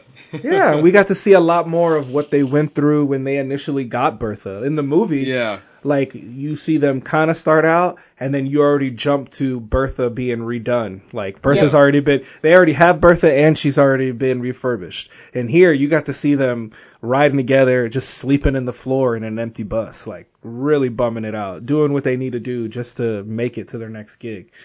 Mm-hmm. And then you see that later throughout the series, we get to see, like, Big Bertha is getting an upgrade, and they have bunks, they have makeup stations, they have separate beds for everybody, like bathrooms. Like it evolved into, it almost acted like a character in and of itself. It evolved into like a legit touring bus. So I don't know.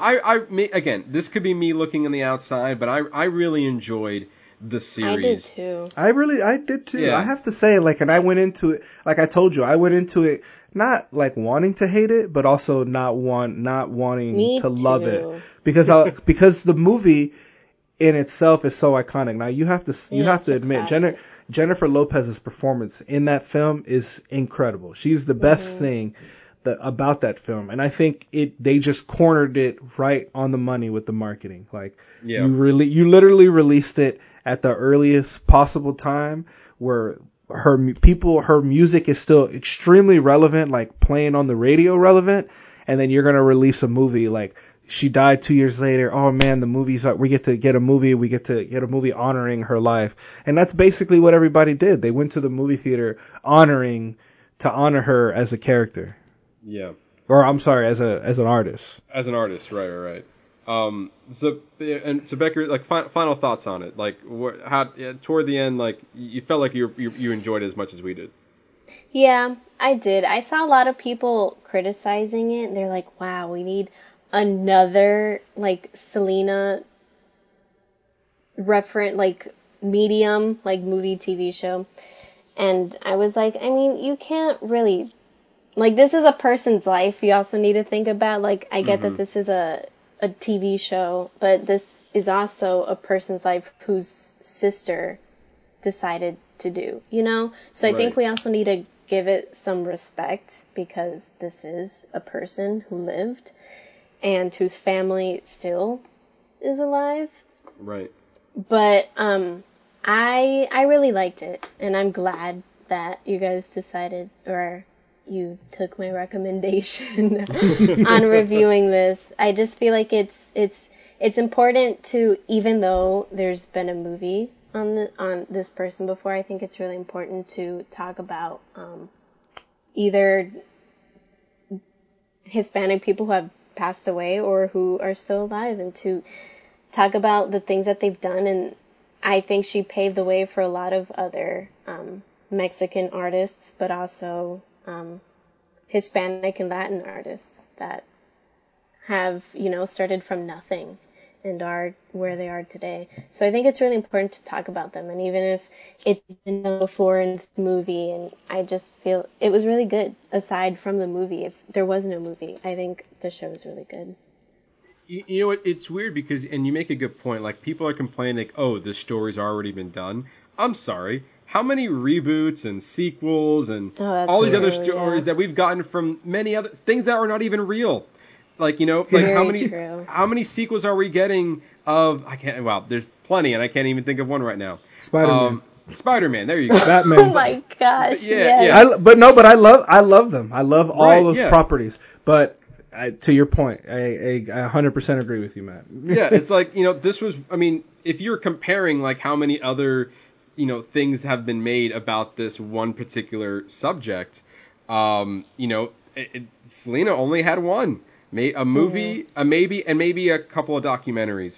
But, like, as far as, like, why, for me, it's like, why not? Why not get a series? And especially when the family's behind it. If this was, like, somebody else who owned the TV rights to Selena's story, and they were doing this for, like, selfish reasons, then maybe I might not be as for it as others. But, like, this seems like it's coming from the heart, from the family. They want to tell their story, you know, many years down the line. So, you know, why not have more stories telling it? And obviously, based on our conversations, this is a different story. I mean, it's the same, but we're also getting a lot more information. So this is not the same by any means. This is definitely telling a different take and a different version of the story we already know. And that's what all of these reboots and sequels are. It is the same version of, it's a retelling. I mean, Ernesto, what am I talking about? Last week we just reviewed Mulan. Yeah. It's the same thing. It's a retelling of the same story, just told through a different lens. And, you know, now we're getting a different take on somebody who lived one hell of a life and, you know, died too soon. And we're getting a different take on that. It's, you know, we can have, it's the same vein of how we can have many documentaries featuring one person. This is the same thing. So people who are complaining that you can't have it because it's already done, that's irrelevant, because it's happening elsewhere. But I think it's also, I'm glad that they did it, because now there's like a whole new generation of people who don't know Selena's story, or maybe who don't know her music, or maybe who do know her music but don't know that it's her who's singing. Because she even has English songs. Did you know she sang in English? Right. I don't know if you knew, but I mean... If you see the series, it's a big point that she wants to create an English album easily. In the movie, that was not showcased as prominent, but in the show, almost every other episode is like, we got to get an English record out there. Well, I think it's like you said, like the movie kind of, I feel like, so I think part 2 is really going to be the make it or break it, because part 2 is going to parallel the movie, obviously, because it's going to, you're at that point where she's getting her crossover album, and then she's about to do that big show in Mexico where the stage collapsed. Like we're gonna have to get that in the series. Like I really hope maybe they get him trashing the hotel in the somewhere in the second season. I think maybe later. I feel like maybe part 2 is where they're keeping all the dark, like all the dark shit that happened is gonna be in the end, because it's just like one thing after another during that point. Like there's gonna be high points obviously in her career, but like as far as their personal life goes, like, you know, everything else that happens obviously. Yeah, I am curious if they're going to take a darker tone, because part 1 felt so lighthearted that it wouldn't surprise me, especially with the material of, we will be seeing her death in part 2. So, and they will be addressing that. So, like, and also, are we going to get stories of what happens after her death? Like, Ooh. are we gonna see the perspective through AB and Suzette and the father and Chris? Is like they could have her death in the second to last episode and then have like an epilogue to that in the last episode. So there's a lot of different avenues that they could take, and it could give us a little bit of a darker tone than what part 1 gave us. I really, really, like, now that you said it out loud, I really hope that that's what they do. Because, like, in the film, you only get up to the death. And then, then it's sad, everybody's all together. But, no, now we're so many years after. I would love to get an epilogue of, like, how are they coping with losing that family member? How are they post Selena? Like, how are they continuing her legacy on? Right. And I think that I would love to see that as well. But I think overall, we all enjoyed the series, and we are looking forward to part 2. Yeah. And do we know when that's coming? Well, it's funny because I was doing some digging to see if or when or any word of what's happening with that, and all we get are rumors. There's no official date on it. We do know that it's coming next year in 2021. A lot of people are speculating that maybe we might get it on the anniversary when Selena and Chris got married, which is April 2nd. A lot of people are speculating that maybe they might do it on... It's basically just anniversary dates throughout her career. Like, people are just speculating that way. But no official word on when we might see this series. Or so. Netflix fashion this time, or exactly a year later, this time next year. Exactly. They could hold off. Especially I hope not. Yeah, I agree with you. I hope not either, because it's like, I've seen other shows that had a part 1, part 2, and like 3 months later they gave us a part 2. And I hope it's the same fashion, because if everything is already shot and maybe it's just, if we're just waiting on time, don't let us wait too long, because like it's already there. But I am interested to see what part 2 comes out, and hopefully, Becquer, we'll have you back for part 2 since you got us here for part 1. You're welcome. But yeah, I think that's all the show we have for you guys this week. If you want more from us, you can always go to our Instagram page at boxoffice_bingers. Becquer, I feel like you are our number 1 fan over at that Instagram page. I see you on there all the time. Not in a bad way. Like, I love it. Like, every time sometimes you're in the heat of the moment, you're just like, what is happening with this news? What is this? Even like with Movie Showdown Mondays, you're just like, oh, that was a good one. Or even like 2 weeks ago in the music one, you're like, no, I picked the wrong one. I didn't mean to pick that one. Yeah. Just keep a mental note that I picked this one instead. And I love it. So it's so interactive, and Yeah. I feel so comfortable just like responding to everything you do. I'm just like, you're gonna know my thoughts on everything. And Here I you love go. it. You asked for this, Matthew. Yeah. And I love hearing it because I get great feedback. Because also it just feels like that someone's like listening.